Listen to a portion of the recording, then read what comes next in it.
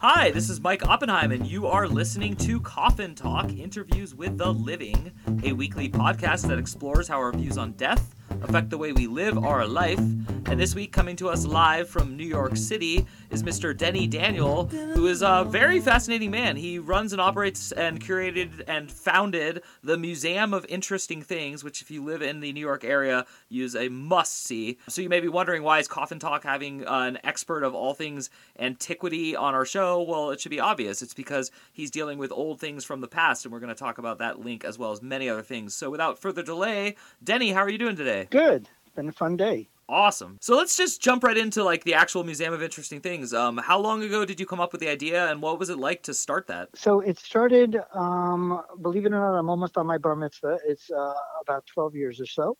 And it started in my apartment. I was already a freelancer, but it seemed that my emancipation from full-time jobs wasn't really an emancipation, because now I had a lot of, nutty bosses instead of one. And I thought, And I always tell people ask, what is the impetus to starting any entrepreneurial thing? And for most entrepreneurs, it's two things: A passion for something, and B, bad bosses. So this was my Shawshank Redemption. So my friends used to throw these birthday parties in my apartment, and my friends had interesting friends, writers for Mad Magazine, writers for The Onion, DJs on WBAI. And those are my guinea pigs, telling these interesting stories of the things I had around the place. And that's why they threw their parties there. I had lots of interesting things around. And then I thought maybe I can try this in my school and teach kids, using these stories to show history. And the first show we did, newspapers said they wouldn't show up. And they showed up and gave me front page articles with color photography. The Tribune, the Chronicle. Yeah, I was like, oh my God, I touched a nerve. And then about 5 years later, I thought someone basically stalked me, found out that it started in my apartment and said, I'd like to see your apartment. And I said, no. And he said, oh, please. I said, no, we go to schools and we teach, we go to libraries. That's what we do. I don't do tours of my apartment. And he's like, please, I want to do something for my family that's not allowed, that's never been done. And I said, oh, God. So I decided to do it. And then the news station, New York One News, picked up on it. And they came to my apartment, documented it, and they played it on TV for 3 days, every half hour on the news. And now I had to open because all of New York knew about it. And then we started doing a speakeasy as a benefit to help, support the museum, especially during COVID. So once a week, I do a virtual and live speak where I show 16 millimeter film. So even if people are not in New York, I've got people that come in every week from California and Boston and even New Jersey and Pennsylvania. They'll come in and, check out the antiques and check out films. That's so cool. Have you always had a fascination with antiques and history, or is it more history, or is it more antiques? Hey everyone, if you're a fan of the show, please head over to mikeyop.com and click the subscribe button. It's the best way to support us, and it's free. That's MIKEYOPP.com. Thanks. It's both, and it's patterns. I was always fascinated with patterns. I call it all the links in the chain until you get to your iPhone, your television, your radio, your pair of pants, your chair, whatever it is. I like those patterns, and I like seeing, the historical progression towards them. From beginning to end. And that continues forever because there's always something new coming Wow, up. That's really special. And so you went to NYU, so are you from the city originally, or did you move there at a young age? I'm a born and raised New York City kid. I grew up in Forest Hills and then, moved to Jamaica Estates, and, I now live in the city. Although I've been staying a lot in Queens these days to take care of my mom. But yeah, born and raised New Yorker, last of a dying species. Seriously, yeah. And I should mention just to our audience that my brother is our booking manager, and so he gets us some great guests, and so he was the person who got in contact with you. And I'm going to assume, although I didn't talk to him directly about it, he loves antiques and history, and so I'm assuming he's actually been physically to the museum. He's probably brought his daughters with him. But my point is he's fascinated with New York City and loves it and has lived there. And the reason he really wanted you to come on is that he felt like you had a real special ability to like see the connections that you just spoke about. So I am curious, is there any spiritual element to the work you do specifically with this museum and antiques? Very much. It's a huge part of, especially the by appointment apartment shows, because I actually have, well, we had a spirit show the whole time in many factors. We had a 16 millimeter film show where I show films that have to do with spirits and magic and all that. But in the apartment, at one point, I talk about magic lanterns. And if you don't know what that is, those were projectors, the first projectors that used oil lamps, candles and oil lamps. And they were basically PowerPoint before PowerPoint. And there were thousands of them. So even Thomas Edison sold magic lantern presentations out of a catalog. So PowerPoint did not invent those. You can buy them out of a catalog.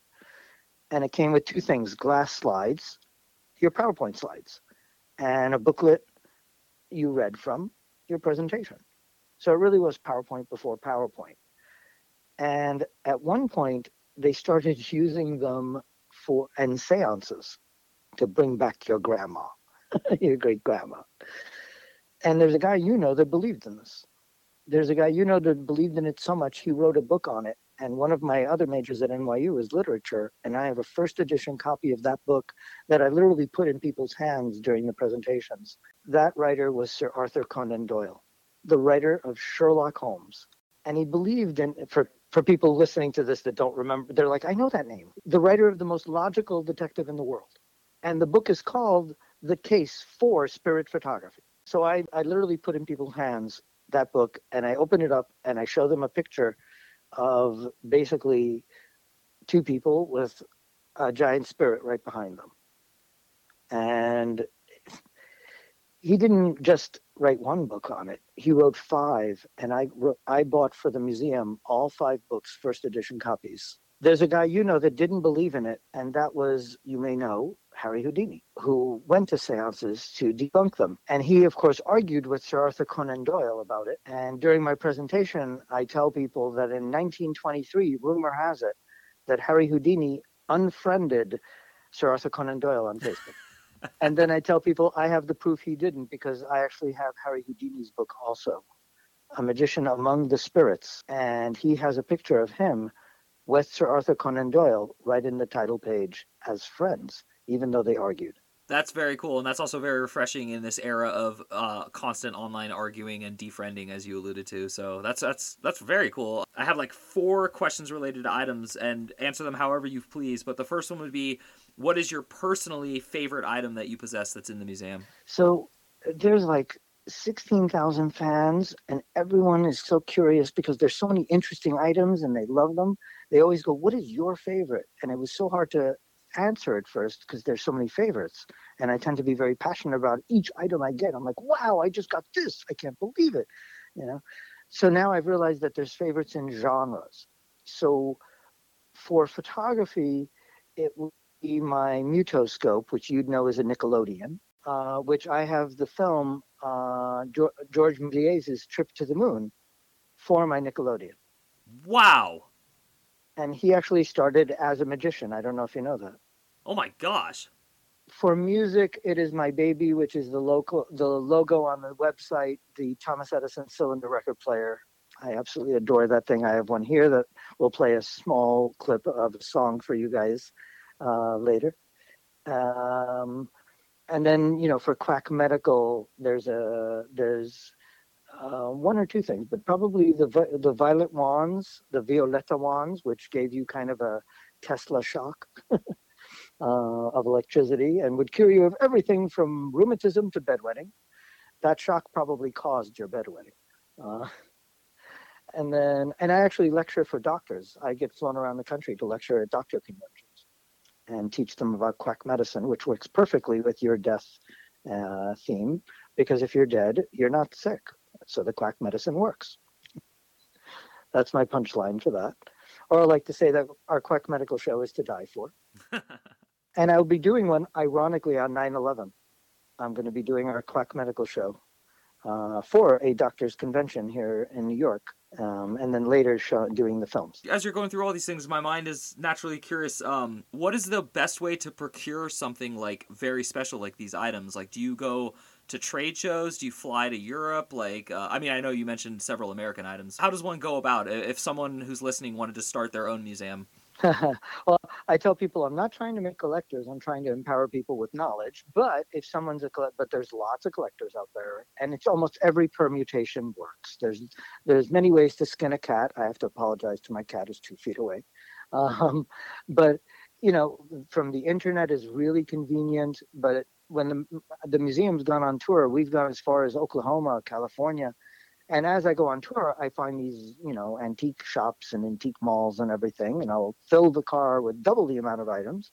And we get a lot of donations now. A lot of people know that I teach kids and teach adults because I lecture at NYU now. And people will come to the speakeasy with bags full of things saying, I used to collect this, and they'll bring me stuff. They'll say, I want it to go somewhere where people get a chance to learn from it. So I get a lot of donations too. So it's almost every permutation. Very cool. And so my last question in this subcategory of questions would be, what is the item you currently have your eyes on that you most want but have yet to attain? The Holy Grail. I have a lot of Holy Grail items. There's a couple of films I want, some more George Méliès stuff. There's one film of his that I can never seem to find. I saw it once, 5-10 years ago, poof, gone. There's some Edison cylinders songs that I'm always looking for here and there, and a trip to Hawaii. Did I mention that? Yeah. So this show is kind of interesting because it's a philosophical but also history and everything else show, and we do whatever we feel like, but I always ask every guest, what do you think happens when you die? And so you're not going to be any exception to that. But I am curious, as we move into the metaphysical and everything, do you believe that items carry any mystique to them? I've got your answer. It's a very important piece of what I do. And it's something I learned before I even started the museum and was the reason why I started the museum. Those parties in my apartment, we would talk, and I found that it would take until 4:00 in the morning and a whole lot of alcohol before anyone agreed to anything. But yet the items in the room, as soon as they walked in, people would be positive, they'd be curious, they'd be happy, they'd agree, everything was good. And I'm like, there's something about the energy of these items. So I realized that there's kind of three components. The energy of the original spirit, the person that made the item, Thomas Edison, Tesla, whoever it is.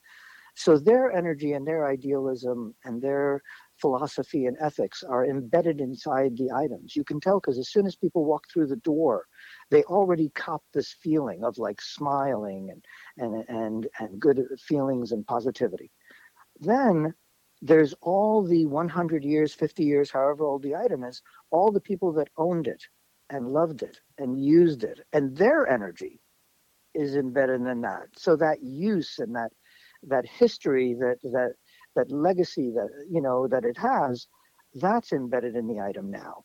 And you can sense that all the humans that owned it, let's say their ghosts or their energy or whatever, their nature, whatever you believe, it doesn't matter to me, it's all good. And then the third energy is ours now, the current energy of us walking in and using it and me, using it and all that. So it's kind of got three components. And that gets people on the page much better, much faster than any lecture. People put a wall when you lecture. The items bring us back. The country's not dead. The world isn't falling apart. We are not de-evolving like Devo. It's all still in our hearts. I told you there's 16,000 people on the email list. Every one of them walked through the door and had the same reaction you think is gone. Half the public, the media is telling us is dead. It's not dead at all. It's in our hearts. How does it? We just need something to bring it out.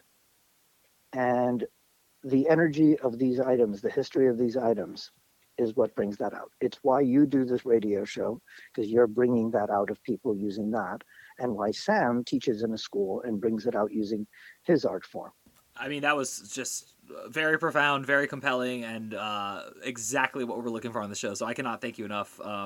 Wow, that was fantastic question. So with no further delay, I would love to hear, what do you think happens when you die? And I mean specifically to Denny Daniel. So my father just passed. That's why I'm here in my childhood room instead of my apartment in Manhattan. My mom was orphaned as a child. Stalin made it so her father died, and then Shah and all that. She was buried alive when she was a child, when she was like 9 or 10. And my father knew her. He was 10 years older. He used to walk her to school and help save her life. So when my father died, that was the only person she knew. He, in fact, was smuggling Jews out of Persia and Iraq into Israel. So he helped smuggle her and save her life. So when he died, I thought to myself, okay, there's only, and I have a whole philosophy behind this that I'd love to tell you. There's only 3 options that can happen when you die. You either die and it's nothing. You become a rock, you're done, there's nothing. Or you die and there's some sort of consciousness, but it's not your identity. There's no more Mike, there's no more Elena, there's no more Denny. You die and you become this whatever the hell in the cosmos, in nature, you become one with whatever you want, but there's no Bob, there's no John. It's just gone. Or you die and there is identity and you live on, but there is identity as well. So, because you can't have it both ways. You can't have half of Mike. You can't die and have half your identity. You know what? I only remember the first 5 years of my life, but the rest of it's gone. You either die and remember yourself, or you die and you don't remember yourself, or there is no life after death. Those are the only real 3 options if you've ever studied philosophy. So we can distill it down to those. So some people believe in one, the other. They're like, I'm an atheist. There's not, I don't care. Here's my opinion. You bet on the positive because it's a win-win. If there's option A and there's nothing, and the whole time I spoke to my father my whole life, I said, I call him Abba, Abba, save me here. I don't know what to do, this and that. If there was nothing, then I spoke to no one, right? But I enjoyed and when I die, I'll never know that if there's nothing, right? I'll never know that I lost lotto, that I bet the numbers, but I lost. I'll never know that if there's no life after death. But here's the advantage. My whole life, I thought I was talking to my dad. My whole life, I enjoyed what I thought was his opinion, was his advice, was his manipulating the situation. He didn't do anything. Nothing happened. There's no life after death, and there's nothing. But I enjoyed my whole darn life. If I lived 90 years, I had a good 90 years. So you win. If there's a life after death and there's no identity, you still win. Because A, there's a life after death, and B, you enjoyed your life. As I said, you spoke to your dad, you enjoyed his company, even though there's no identity, you had a positive life because of the experience. You still win. The third option, you double win because you spoke to your dad your whole life and there is a life after death with identity. He heard you. I love it. But if you bet on the negative, you only win once or twice. You don't win all 3 times because the third time, where if there's nothing, then there's nothing if you bet on the negative. But if you bet on the negative and he was around, there was a life after death, then he said, what the hell were you doing, you idiot? You could have spoken to me for the other 40 years. I was talking to you. You thought I was nothing. You thought I was a rock. There was life after death. There was my identity. I was trying to help you, you schmuck. So you lose. I could not agree more, and it's interesting too because I've always thought about this, but I've never articulated it the way I'm about to. But also, why do you want to be right and be right about a bad outcome? Wouldn't it be better to want to be right about a good one? So it's also about optimistic versus pessimistic thinking, and then just like the ego's desire not to be fooled.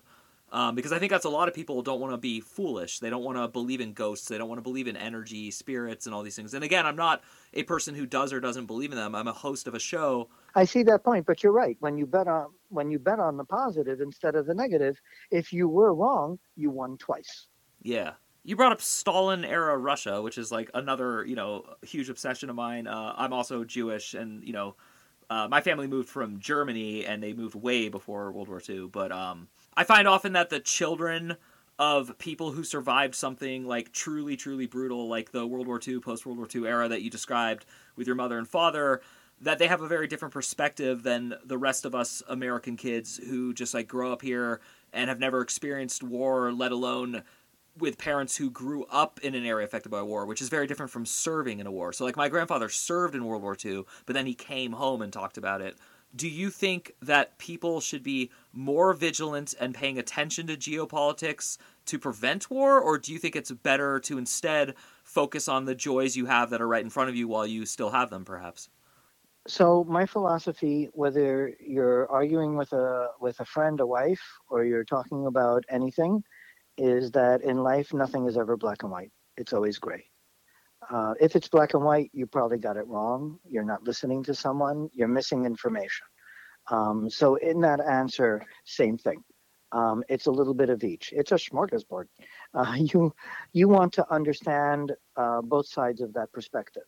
You want to know geopolitics, and you want to understand. And I love, learning. Watching the news, learning what's going on. But at the same time, you want to enjoy the here and now. There's a proverb for that for a reason. You want to live for the moment too sometimes, and enjoy and stop and smell the roses. Today, I was walking around with my friend. We stopped by Macy's. All of a sudden, we find out the guy performing in front of Macy's is a friend of mine, and I walked over and introduced her, and she was like, "You know everybody," but she was also like, "This is a really good moment." We sat. She's like, "Do you want to sit down?" I'm like, "First of all, we should support the band because I know. First of all, I know them, but even if we didn't, but second of all, I looked at her and I said, "Look around us. This is a great moment. This is a memory day." You know. And that's important to stop and remember. This is a memory day so that we can later look back on it and appreciate it.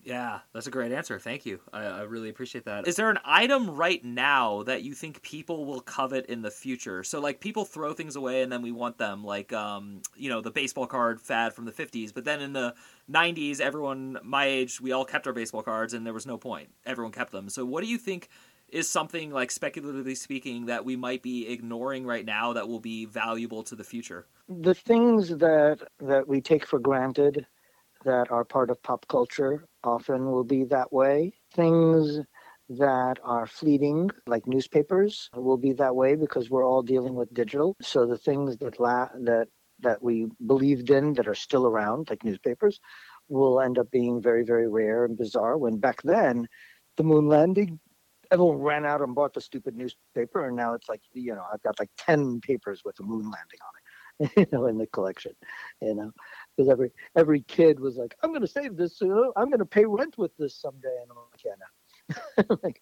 I mean, they are worth more than you paid, but I mean, it's not worth like $1,000 or something. But now that's actually more possible almost than it was then, because now everything is so. I tell people to, we laugh at the pyramids and we laugh at the Incas. You don't know how, they didn't even know how they built it. There's no documentation. Great. Mike, my entire, dissertation, the PhD, my sister, is all on a 10-inch floppy from 1972. Yes, well said. You're laughing now. I want you to take that floppy to the Sahara Desert, and I want you to bury it 20 feet in the sand, and then I want you to rain on it and have camels poop on it for 5,782 years, and then use that. You can't even drop your iPhone twice. We laugh at the Egyptians? Ha! Their ghosts are laughing at us.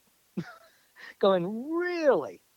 Denny, I gotta admit, you're a very funny and interesting man, and I was not expecting to be laughing this much on a podcast I'm hosting. I'm floored by it, and gosh, you have so many different things you could talk about. So, what is the one thing, if you can get across to our audience, that you would like to tell them? Well, first of all, we should definitely play a moment of this Edison.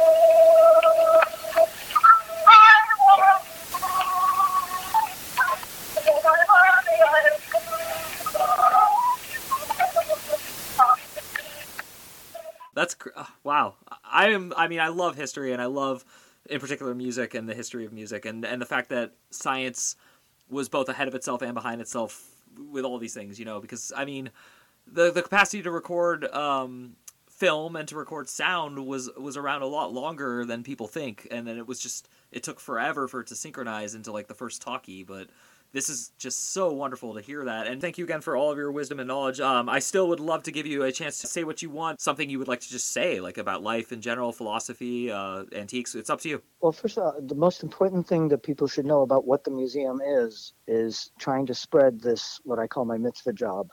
So libraries, schools are the whole purpose behind it. So if people are like, yes, I want you to do this event, I want you to do this library, I want you to do this school. If you have kids, say, hey, he can do this virtually. It's very important to spread the message that you and me and, Sam, all of us are doing, which is that message of curiosity and positivity and just learning all the time from the past. So now you might want to think that I'd say, so we don't repeat it. But then I prefer to quote Mark Twain, who said, history does not repeat itself, but it does rhyme. And I've always loved that, because you never get a second Hitler. It doesn't repeat. You get someone similar, and that's why we get fooled, because we think it's not what happened, and it is. Wow. That is deep, profound, a little eerie, and not the most optimistic thing, but also if someone's listening carefully, it is optimistic. You can sense the rhyme coming. And if you just stay positive, then it fixes on its own, because if we all realize that we're on the same page, even if we disagree, then we end up positive. And I'll leave you an interesting philosophy that I just came up with recently about, arguments. And you're going to go, and this will help your marriage. This will help businesses. This will help everyone listening to this in some sort of way, shape, or form, I hope. And at first you're going to go, what? Are you trying to get my wife to divorce me? The first thing I'm going to say is the next time you have an argument, don't listen to the argument. And right now your wife Elena's going, okay, I love Denny until now. Now I'm going to kill him. But it's true. Don't listen to the argument. You want to listen to the concern. Because the concern is the source of everything. The argument is everyone screaming at each other and angry. When you listen to the concern, you find out that you actually agree with your wife or your husband or your business partner or friend, because everyone's concerned with the same things. We're concerned with health, prosperity, being happy. Everyone's concerned with the same thing. If you find out what their concern is, then you have common ground. Oh, you're looking to make money. You're looking to become successful, but you want to do it like this. But now you have common ground. You can say, okay, let's find a way to get to that goal, to your concern, where we can compromise. That's where you can find compromise. It's kind of like saying, we're both trying to get to 8th Avenue and 14th Street, but I like 5th Avenue to get there. You like Broadway. But now that we know that the end result is 8th Avenue and 14th Street, let's just get there. Who cares which street we take to it? Once you understand concern, you can compromise. I definitely loved that, and it's absolutely profound, and I could not agree more. So Denny Daniel from New York City runs the Museum of Things. Thank you again so much for coming on our show. We are humbled not only by you and the work you do, but your wisdom, which was profound. To everyone listening at home, you have been listening to another episode of Coffin Talk. My name is Mike Oppenheim. The best thing you can do to support the show is simply subscribe and maybe tell a friend. And of course, head over to MikeyOpp.com, MIKEYOPP.com, and sign up for free to the complete package that comes with the podcast. Other than that, we got not much to say except do listen to Denny Daniel and stay positive, and we will see you soon. You are my moon.